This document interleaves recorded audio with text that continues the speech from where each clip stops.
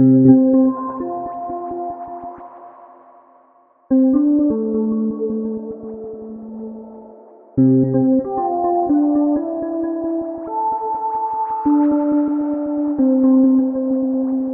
to The Time Machine. Experience the cancer journey through the eyes of the traveler.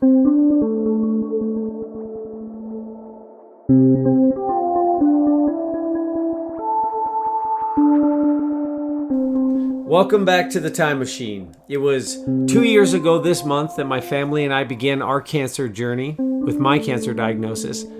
But for my wife, it was not the first time that she'd been on this journey. 18 years previous, her niece, Brittany, was diagnosed at the age of 2 with leukemia. And today, I am honored to have my brother-in-law, Kyle Riley, to share the story of Brittany with us.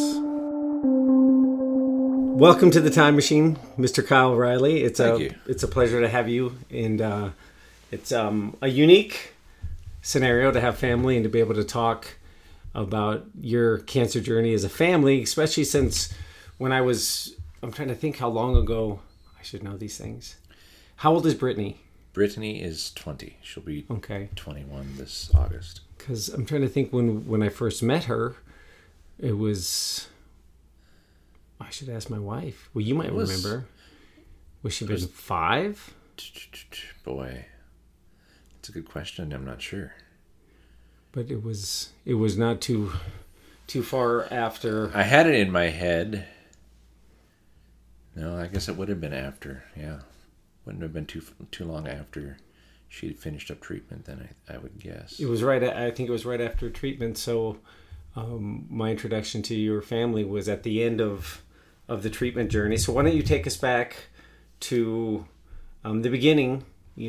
Diagnosis. Sure. Kind of how that transpired, maybe what was going on with her that that started this whole journey off. Okay. Well, our second daughter, Brittany, was diagnosed with acute lymphoblastic leukemia. Diagnosis was January 24th, 2002. And she went, well, I'll back up as to how we came to find out about the diagnosis.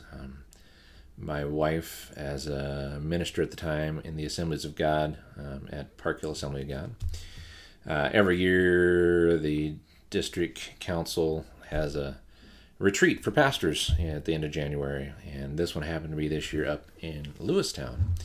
And with having 4 little ones at the time, so Taryn was born September of 2001, all of 6 days before 9/11. But we had decided that we didn't want to take all 4 kids because Emily at the time would have been not quite, 02, she would have been not quite 6. And then Alex is 23 months behind her. Brittany and Alex, there's 18 months between them, and then 25 months between Brittany and Taryn. So we had farmed out Emily and Alex for the retreat and took Brittany and Taryn up with us. And so Brittany was not quite 2.5. Taryn was just 4 months old, 4.5. And during the retreat, Brittany hadn't been eating much. She was running a fever and kind of act like she had a sore throat. So we just kind of assumed that because the older two had some issues with ear infections and so forth, that's probably what was going on. So the retreat ended up getting done on a Wednesday morning. We drove back from Lewistown. It was actually not that great of roads. There was a storm that had moved through, but we made it back here. And at that time, I had just started work for Westwood College of Technology in September of 2001. And so that had me traveling around the eastern 2/3 of Montana and northern Wyoming. So I was kind of getting back into, okay, I got to get back to work now. I've taken the last 4 days off. And Jill and Brittany and Taryn were at home, and the 2 older ones came back. They must have been with mom and dad, I think. But anyway, Brittany had been running a fever on and off over this retreat, and the fever spiked up. It was well over 103 on Thursday morning. So Jill thought, okay, we'll take her over to the children's clinic, have the doctors check her out. And Dr. Stevens was our pediatrician, but he wasn't in that day. it was Dr. Langer that was filling in. And so she saw Britt, and I was out doing my work, so I wasn't privy to what was going on right there. But Jill had made the comment to me that Dr. Langer, in taking a look at Brittany, had said, "Oh, she looks a little pale."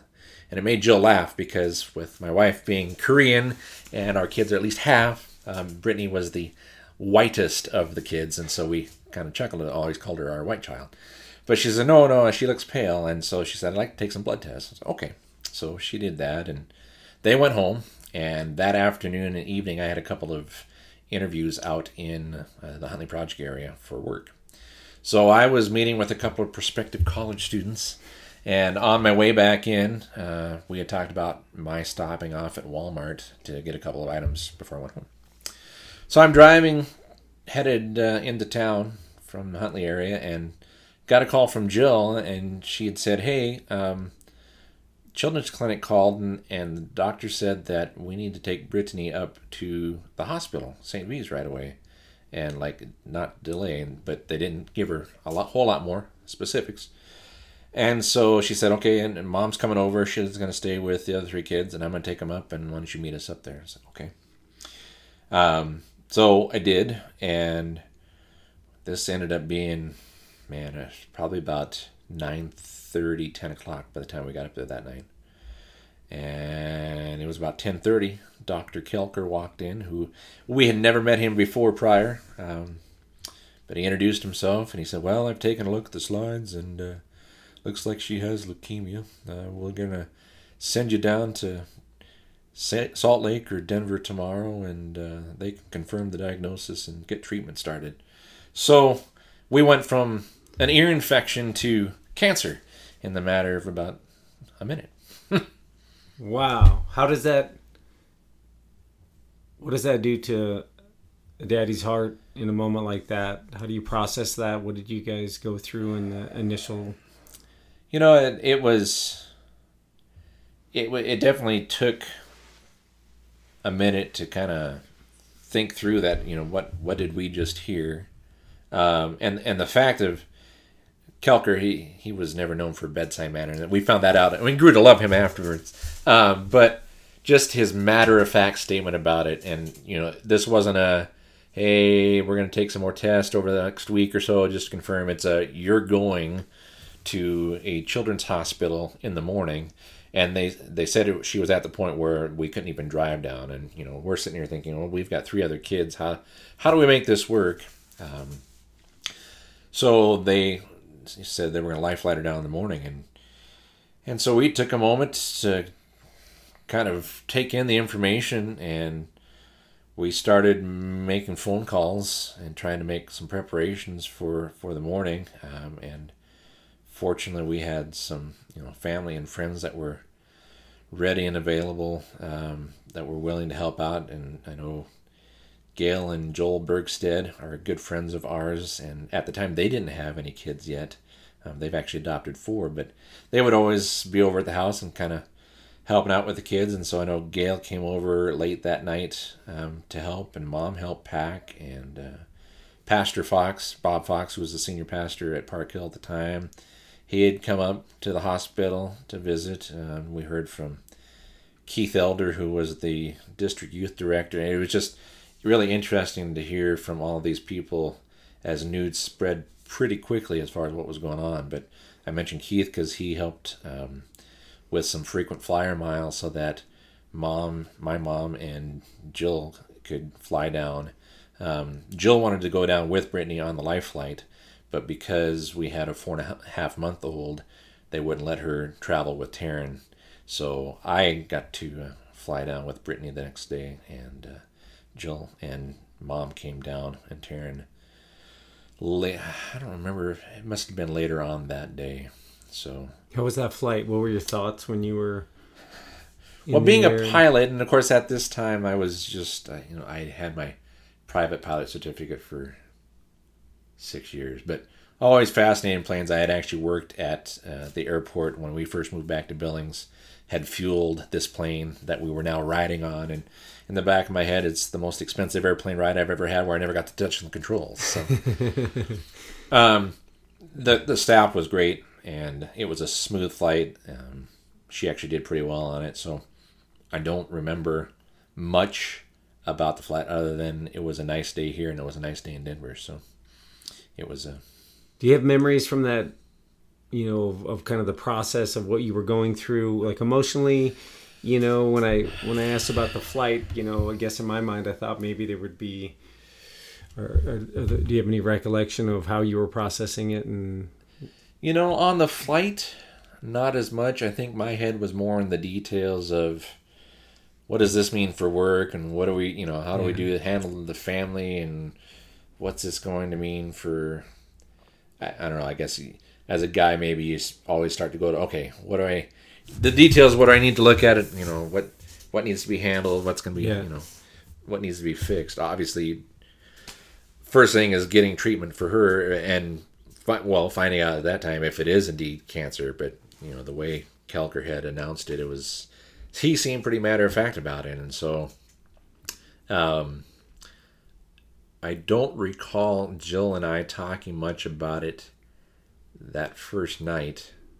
And we didn't have much time because we were packing stuff up. I had to get some sleep because they flew us out at basically 8 o'clock the next morning. So I don't think the whole processing of it really started to happen until we were down at the Children's Hospital, met with the staff down there, like the hours after she got admitted and after they had done blood work, confirmed what Dr. Kelker had announced. So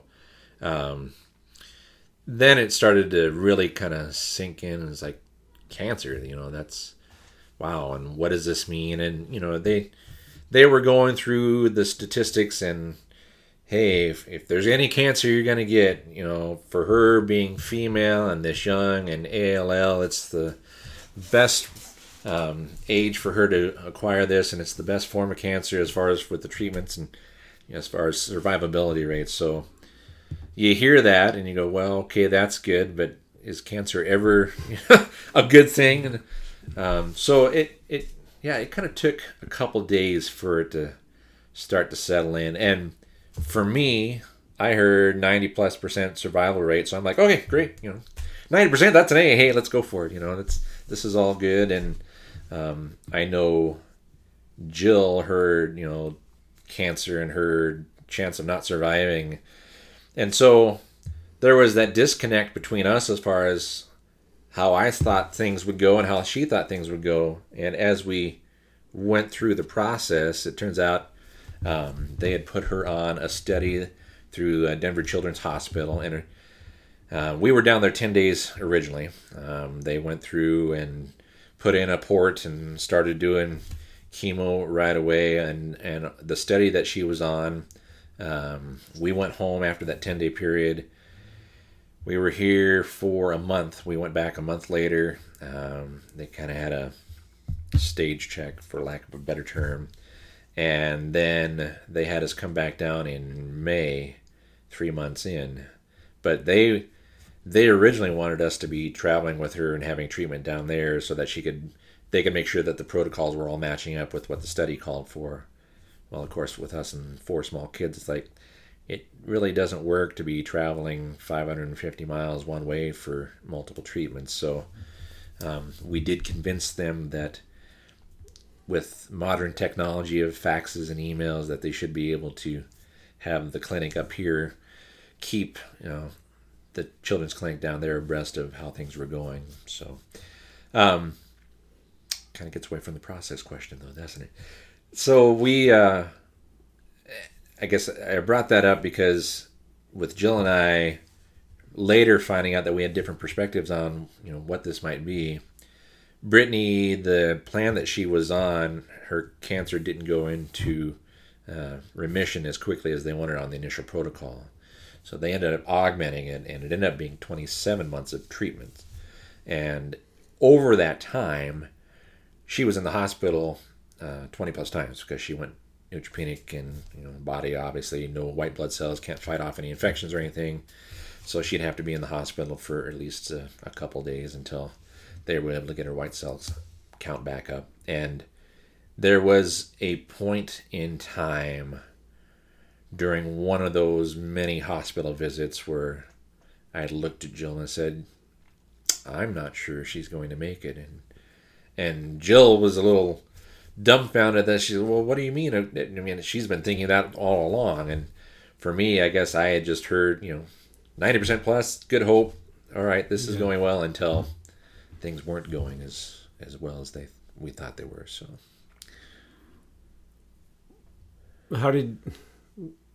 what's that like as a dad, especially with, 4 littles and then her being so little? Like, how do you process that? Like, where do you go in the dark times? And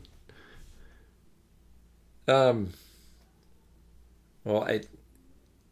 I can recall people asking, how are you doing and how are you getting through this? And there's a part of it where it's like, okay, well, you got to continue the day to day. You can't get inundated to the point where you freeze up and you can't get lost in the mire of things. But I do think for both of us that, as far as my wife and I, that our faith definitely had a huge impact on being able to turn to God and say, God, I don't get this. I don't understand. Why a little girl that's not quite 2.5, why would she have to battle cancer? And, not that the question you can ask of anyone, but especially, a little one. And so, in processing those questions and then still trying to, take care of the 3 other kids, and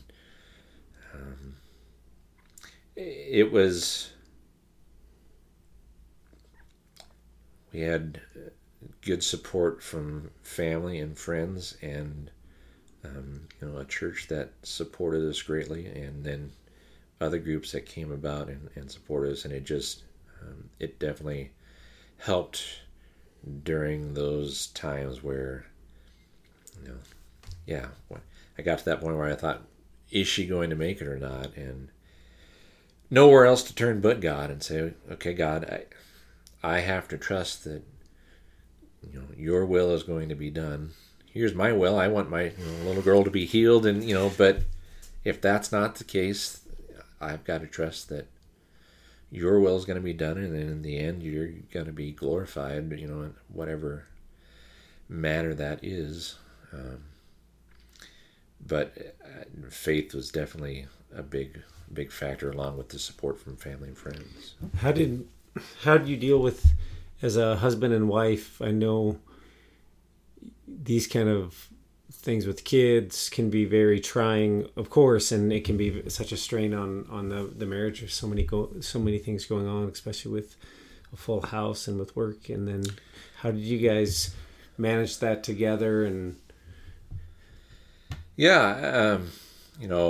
Jill was working part-time at Park Hill, and in the process of this, I was working for Westwood College of Technology.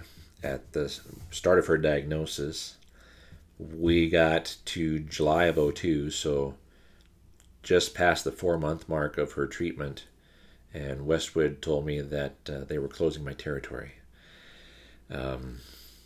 So that was whoa, wait a minute. Here's not only my income, but our health insurance, and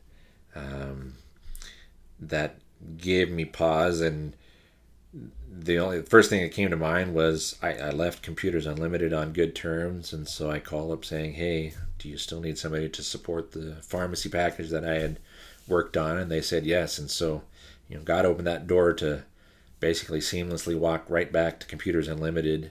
And the co-workers there, they ended up, they held a garage sale for us. I don't remember if it was, it must have been 2003, and helped raise money, to help with the medical bills and so forth. But just in those times with work, both for Jill and for me,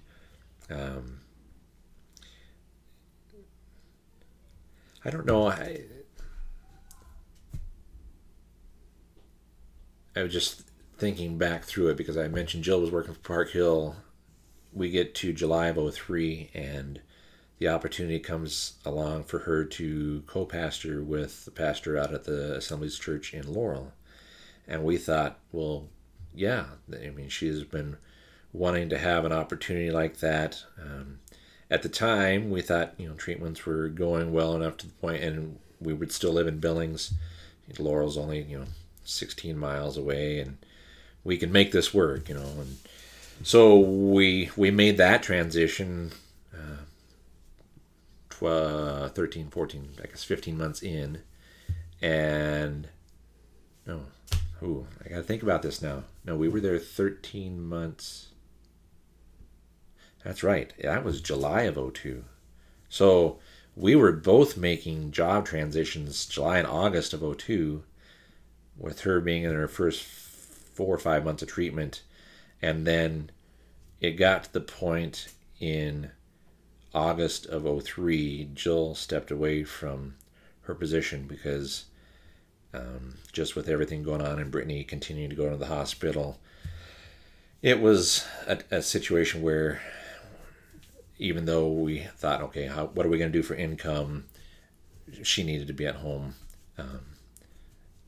for all the kids, and especially for Britt. So she had to step away from her position, which I have always been, hopefully, her number one supporter in her vocation, and for her to step away to do that was hard for her, but it was the thing that she knew she needed to do at the time and that we needed to do. And I just got to think about this too. So 2002, 2003, not only did we both make job transitions back to Computers Unlimited and for her to Laurel, but that year, my side hustle has been radio play-by-play over the years, and the Billings Bulls hockey, a minor league hockey team, had a radio deal with the FM station, which was at the time 95 FM, the Hawk, and the general manager of the Clear Channel stations, which oversaw the Hawk and the other 4 stations, asked me if I'd be interested in doing the hockey play-by-play.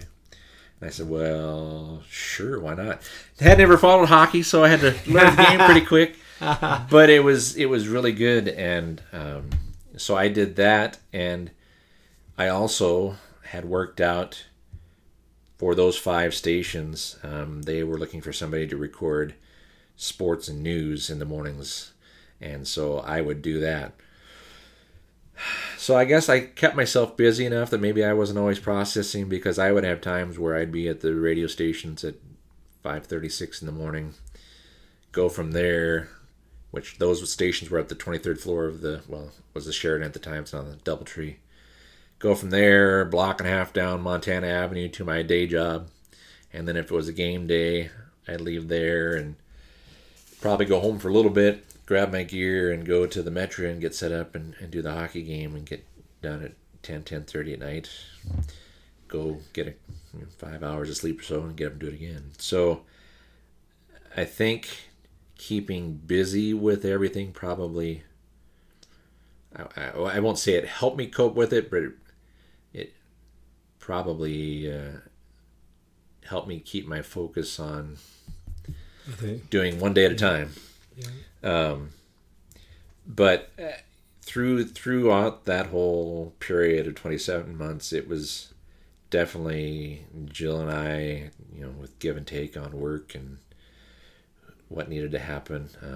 As Brittany was finishing up her treatment, Jill had some opportunities to start doing some consulting for churches and nonprofit organizations, and so that door opened up, and it allowed us still to have, we'd always said we wanted somebody at home, and that was a great thing about Park Hill even before all this, is that she could be home during the day with the kids, and then me after work I could take over and she'd work on things at night or on the weekends. So in a lot of ways it seems like a blur, but my goodness, to have 4 kids, have a new baby, and then the cancer journey dropped right in the middle of it, transitioning out of both of you having transitioned in jobs. It's and then to have such a heavy schedule, and I can't even imagine for Jill the schedule with the kids. I mean, juggling so much, just having those things without the cancer, yeah, is a ton. And then you add, that life altering Life-altering illness, yeah. illness. How did you, what, I guess what was the high, or like, what was the lowest point, and then maybe some of the bright spots within it too? We'll start with the lowest points for you personally. You mentioned the moment where you said, she may not make it. Yeah. Maybe describe a little bit of the lowest, and then we would go into some of the high points. Yeah, I'm not a journaler, which I wish I would have been at that point, where I could go back and say, it was on this date where it happened. Actually, I was looking through, prior to us coming down to your office, did have a website where we had kept information, kind of kept progress up. And I had reviewed that here a number of years ago, just to kind of go back and remember things. But I haven't looked at it in a while. And I was kind of bummed about this, because when you asked me about it, I was like, oh man, that would be good to kind of get a jog of the memory of highs and lows. Yeah. But yeah, I know that very first time where I thought, okay, she might not make it, and then for her to continue to go neutropenic and go back into the hospital, and just, you ask, why, what, I don't understand. But again, trusting in God and trusting that His will is going to be worked out in the process was enough to keep going. And, I look at some of the brighter spots in things. Jill being a minister, and fairly early on, there was a social worker with Billings Clinic in the pediatric department, and Sarah had only been there, I don't know if she had been there more than a year. Maybe she had been there a couple of years. I'm trying to think now. When Brittany was diagnosed, but Sarah and Jill had a conversation, and she kind of found out what Jill did, and Sarah just knew Jill had a great way of interacting with people and with families, and so she started asking Jill if she'd be willing to be kind of the first contact for a new family when there was a new cancer diagnosis. In Montana at the time, Dr. Kelker at Billings Clinic was the only pediatric oncologist in the state. So you have families from the entire state of Montana and northern Wyoming that would come for treatments for their children here, because the other options are to go to Salt Lake, Denver, Minneapolis, Seattle. I suppose those that are in northwest Montana, Spokane might be an option, but you're talking about a wide radius. So we would constantly be meeting with families, and Jill especially. She would sit down with parents right after, and Sarah had done a great job, and she'd given it to us. There was a whole folder of contact information, like finding out who to talk to with Ronald McDonald House for when you have to stay down in Denver for multiple days, and charitable organizations and all that. But you need somebody who has gone through it or is going through it and can answer some of the immediate questions. And God really opened up the door for Jill to be able to do that for a number of families. And through that, you end up establishing some friendships, which are really neat. And families meet. One of the other really bright spots, I think, I'm going to just really be frustrated with myself. Tim Crowley. Is that the right name? Kids and Cowboys. I have to look that up. I'm pretty sure. That's really sad that I'm forgetting that at the moment. But a gentleman with a huge heart. He has 3 daughters. One of them went through cancer a number of years ago as a kid. And Tim saw an opportunity because he saw the geographical area of pediatric cancer patients that they have to come in. And every year he would have Kids and Cowboys in October, the weekend of the Nile Rodeo, where Oh, there were so many years that we were at it first for Brittany as a patient, but then afterwards, where again, he had asked for families that have come through the other side of treatment to have their families come and be with these families and patients that are going through the treatment. So it ended up being, it would be on the Saturday of denial, down there at the fairgrounds, where there's usually 4-H exhibits. He had the whole space where he had, it was usually Tiny's Tavern that would cater the meal. And he had numerous organizations and companies in the area that would donate gifts and gift cards and stuff. And not only would all the cancer patient kids get a gift, but the siblings of the cancer patients would also get a gift. And they would draw. Sometimes it would be who would get the bigger one. But it was just awesome how he had a heart after knowing what his family had gone through and what his daughter had gone through, to say, hey, I want to help these kids have at least an afternoon and an evening where they can kind of forget about everything else. So there'd be a meal and these gifts, and like he'd usually have, there was a horse riding club that they'd bring their horses and the kids could get on and do laps around where the kiddie amusement rides are during the fairs, where they would do that.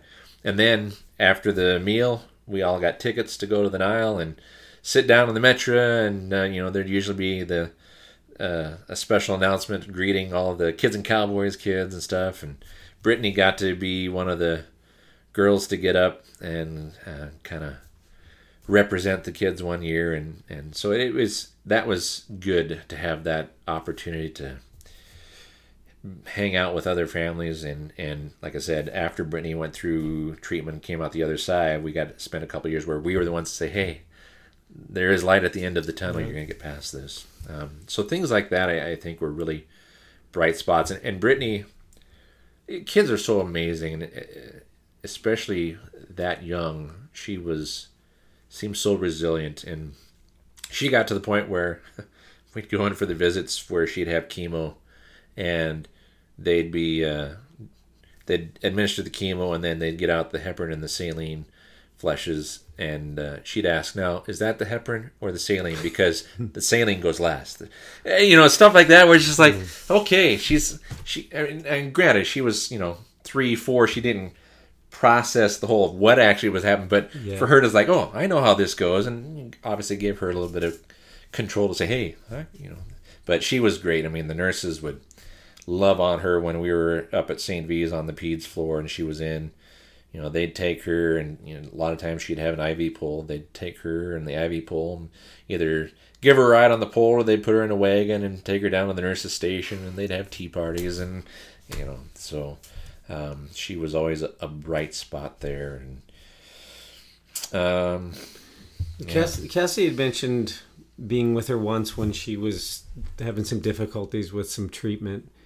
What was, as far as her treatment went, how did she take the chemo?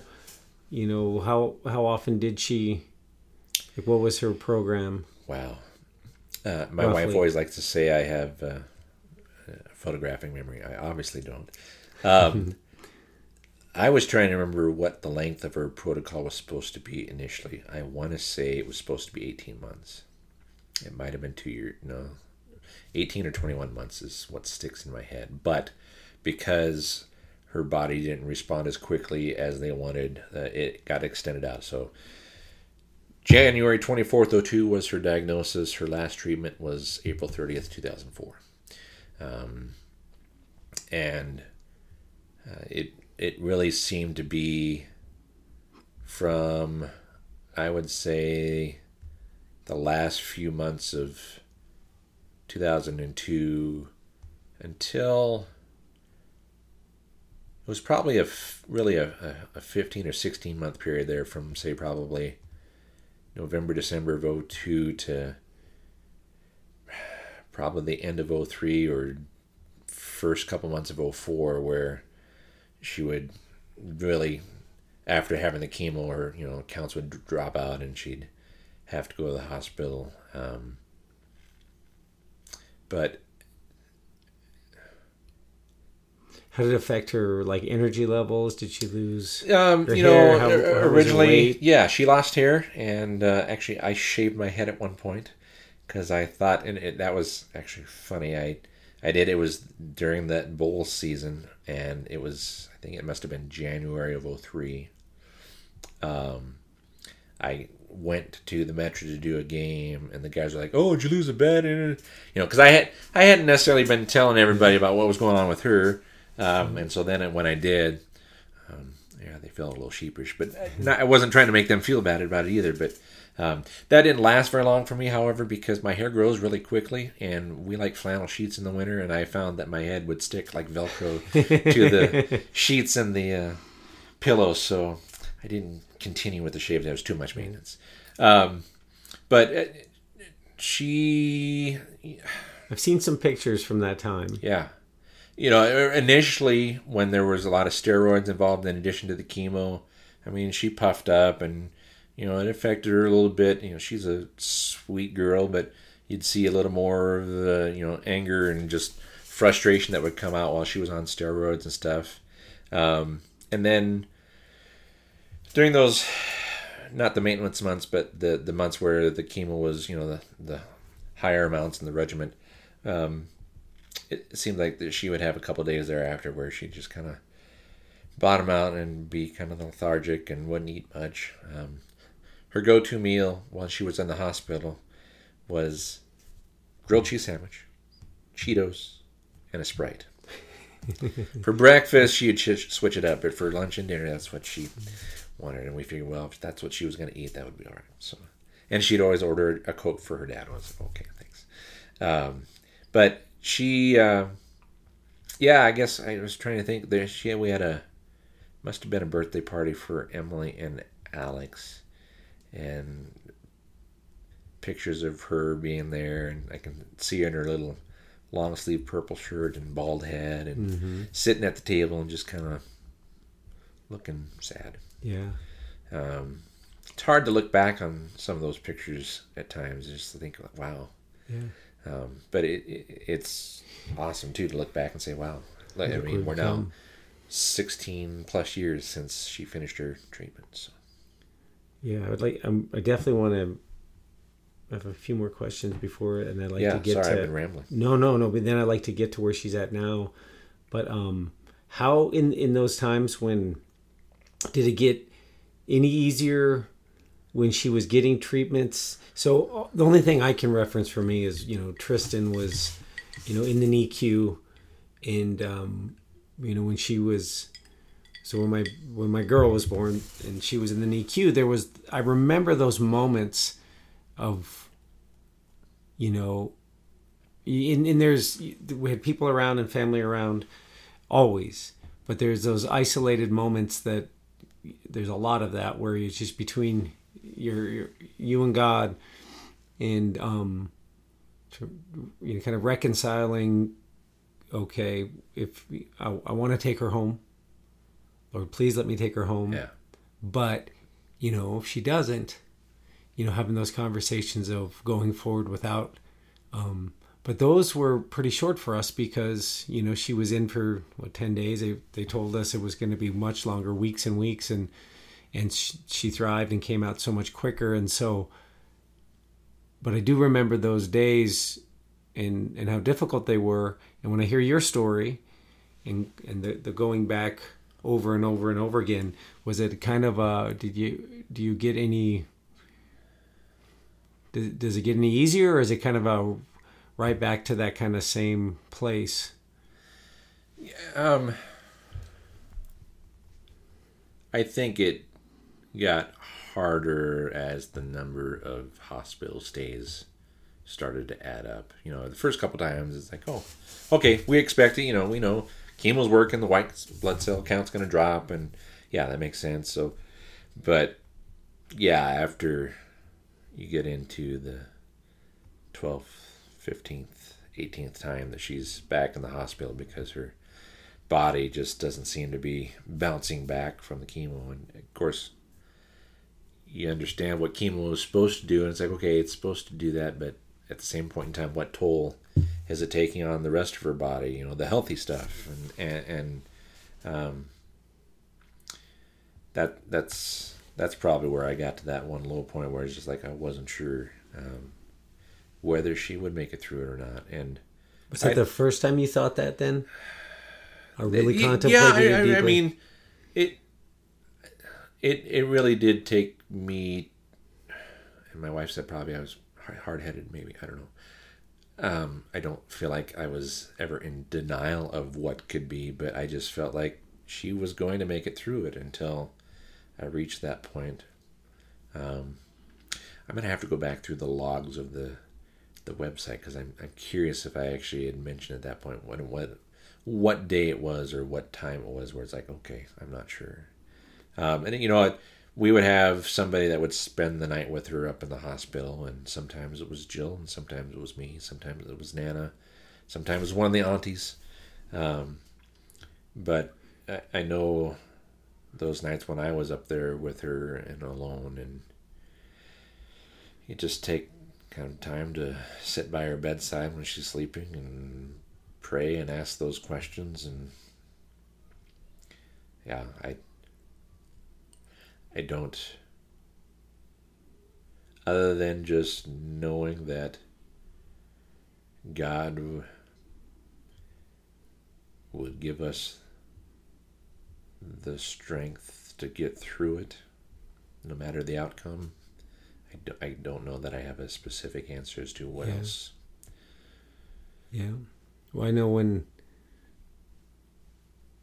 for me, there was just that moment of, as you process through all the possibilities of going, I definitely had, for me, I had to come to a point to go, okay, if it is your will and you take her, I'm okay with that. I would prefer she stay, but I love you anyways, and I'm going to serve you anyways. Yeah. And there was definitely a release when I was able to go to give that, to say, your will be done, and you know what I'm pulling for. But and it's a very interesting place to be because I haven't felt really that nearly as much on my personal journey because it's different. And that's why talking to you, I can't imagine going through this process with a child. It's been really pretty easy for me going through, our cancer journey because it's me and there's a difference. I earned my diagnosis and through a life of I'm now reaping what I sowed. So there's not even why me, where when there's a child, there's a lot of those questions. So that I had JD was here, and you introduced me to JD, and it was again, that was the first time that I had that conversation. Everyone I'd had a conversation with up until then were people that had sat down and had been going through the journey themselves. So that was the first time I hadn't really, even though I knew, I hadn't thought of it until he started describing going through that process. And of course, that JD, lost his son to leukemia after, I think it was 7 years. I think it was. And so it's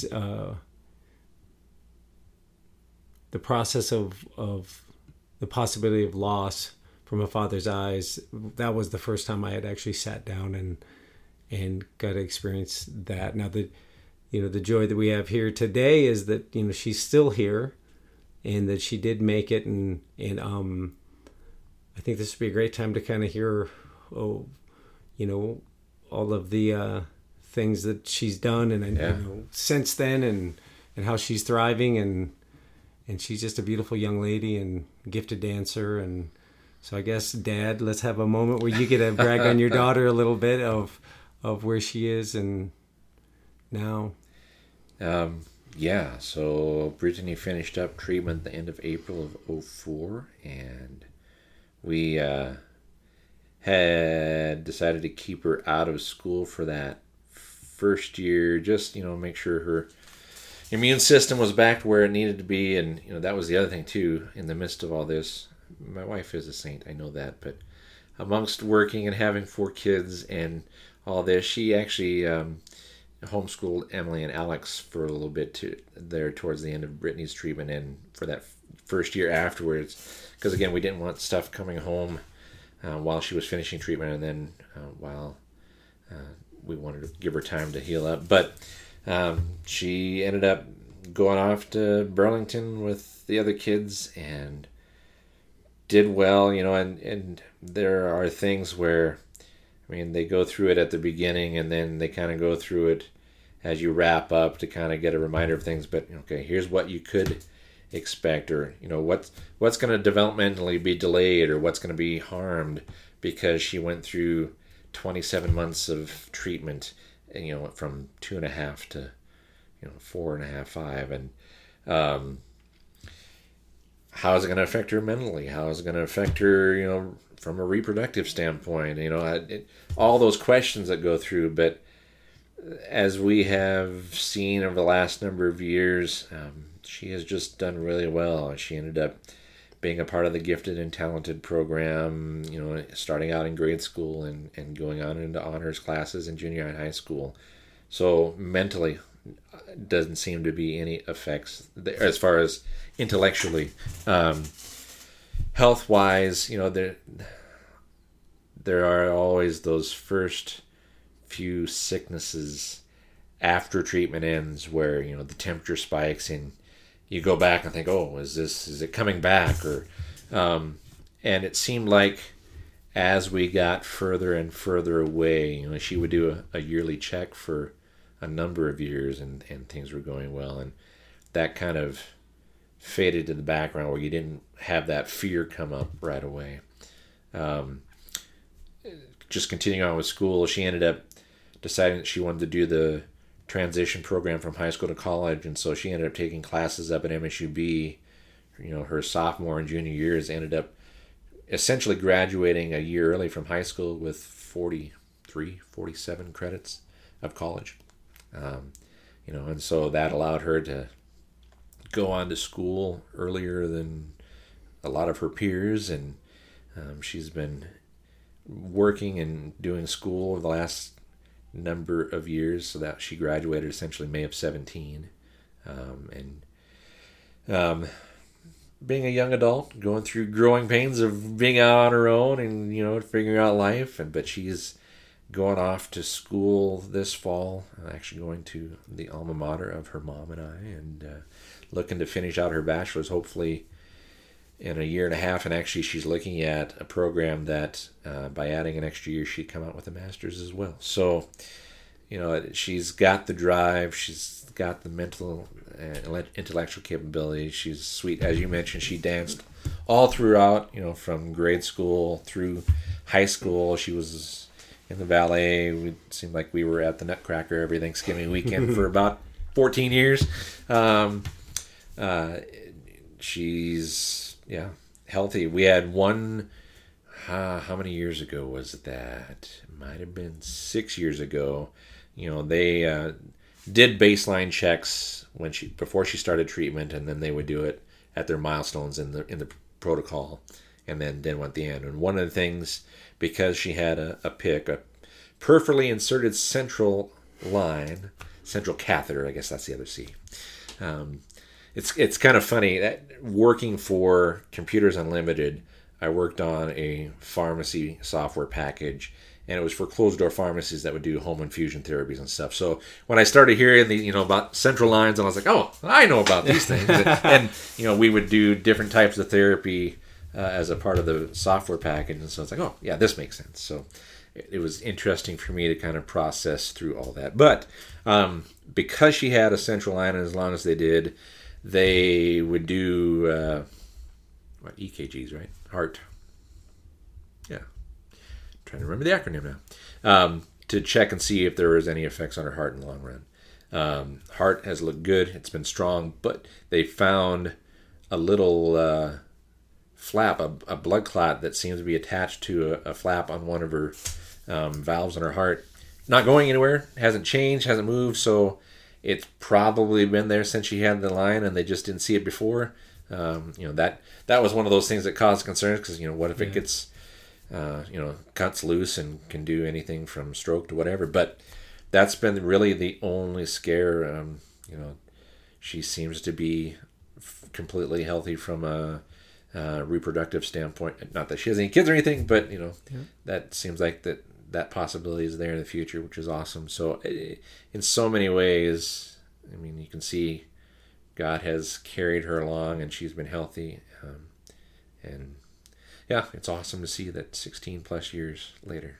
It is. It's amazing to look back at the treatment time and all of the challenges that go with that as a really young father with all these kids and marriage, transitions, jobs, and then looking back, because when I started dating your little sister, I remember coming over and seeing the kids, and you just have a beautiful family, beautiful wife. You guys have done amazing things with all your children. They're all so bright and they're beautiful, and they have huge hearts, and they're just, I mean, you just, as a dad, you stroked a grand slam 4 times. So that's it's a beautiful thing to see, and so I got the tail end of it and didn't really ever get a chance. It's the first time we've ever actually talked about it. So I've heard stories, some experiences Cassidy would relate, but I never really had kind of heard the process from you, and so I appreciate that. And before we, I guess, wrap up, one thing I noticed, and you mentioned earlier, is people we're able to ask Jill questions, and that's something we get where people will call, and I love when they do, because we felt like the one thing about cancer is they don't give you a handbook. No. And you just kind of jump right in, and you're kind of try to, swim and figure out things. And so, when that happens, I love it. I kind of walk through a few things, and then I pass them to Cassidy, because she's she has the details. She has all the details. But there's so much that every cancer is different. Every diagnosis is different. But there's so much that you can there's so many things that do transfer over. And so, I guess what's very different in my situation, yours, is having a child, diagnosed. What are a couple things maybe that, looking back, you would have liked to have known, or would have been helpful to know, for a parent, with a child being diagnosed? There's no silly questions, and there's no, you have so many questions that go through your mind initially, and it's good to ask. And I think in the Billings community, from a pediatric oncology standpoint, there's a great community, not only in the medical community, but in the families and support that is in the area because of the people who have gone through it. So there are a lot of places where you can turn to people and ask questions, and they're happy to help out, and they want to help out. There was a group out of Bozeman that we did a couple of retreats up there, and it was for cancer patients, cancer patients and their families. And there are so many resources out there. And I didn't mention them earlier, but the Road Dogs are awesome. Local motorcycle group that they do poker runs to raise money, and they happened to choose Brittany one year, and they came over with a really nice check and gifts for the kids. It was around Christmas time, and they also then said, you know what, your extra bills, here's our coordinator, give her a copy of your bills, because we want to take care of them. And we had good insurance, we had great help from Computers Unlimited, from the church and stuff, but just to have somebody like that to come alongside and say, hey, we want to help, that's just awesome. And so know that there are people that want to help. And there are people with big hearts, and they walk alongside too. We're a ways from it, but we're always happy to talk with people. I know Jill would be, and myself. It seems like a long time ago, but it definitely, don't feel afraid to reach out and ask questions if if somebody is listening and they say, hey, who can we ask? Sarah Blackburn is still at Billings Children's Clinic, and so if there are pediatric cancer families that are going through things, she is an outstanding resource, and she did provide us some of those basic ones. But my suggestion would be ask all the questions and don't be afraid to reach out. It can be easy to feel like you're drowning if you don't ask for help. Yep. And I found that as well. The until you have a diagnosis, you're not aware of, you enter into a new tribe, and you have. Yeah. There's only one way to get that card, but once you're in there, it's amazing to see how many people and how many organizations are there to help. And so we've had just highlight after highlight and high moments of just the people we've met, the people that in general just at the infusion center, and then all these people that are helping in so many ways. It's been unbelievable how many people you see, the goodness of people on this journey in ways that are indescribable. So it's kind of like when you buy a car that's new to you. You never realize until after you have that car how many other of the same make and models around. Yes. And even the same color. But yeah, you once you kind of have that door open up and yes. you see there are other people going through the same things. Like, yes. There are other people going through this. And absolutely. And you hear it on TV and you hear it on the radio. And then all of a sudden you're like, has this always been going on? It's like you weren't aware of it because it wasn't something that was personally affecting you. Yeah. It's there's been, for us a lot of highs and lows, of course, but that really, to me, it's been a great gift to be able to be in the community of people in the cancer world. And so we have the things that you've mentioned, we've experienced things like that as well. And it's a really beautiful thing. Well, what an honor to have you. Thank you for sitting down. Brittany is beautiful, and she is talented and gifted and bright. And she literally lights up a room when she comes in. And Cassidy told me that was, the way she was even during, treatment. And that's something that, I noticed when I first met her. And so it's a beautiful thing to hear your story. So thank you for sharing your cancer journey with us. Happy to do so. And I mean, I would attribute that to, and Jill and I had seen this even before, but even through treatment, we definitely, and maybe that helped us get through, just felt that God had his hand on her and her spirit that he had blessed her with, no matter the outcome. It was, she was someone that would lighten up the room and just was able to get through it with a grace that I don't know that, if an adult went through it the same thing, I don't know if they would have handled the same way.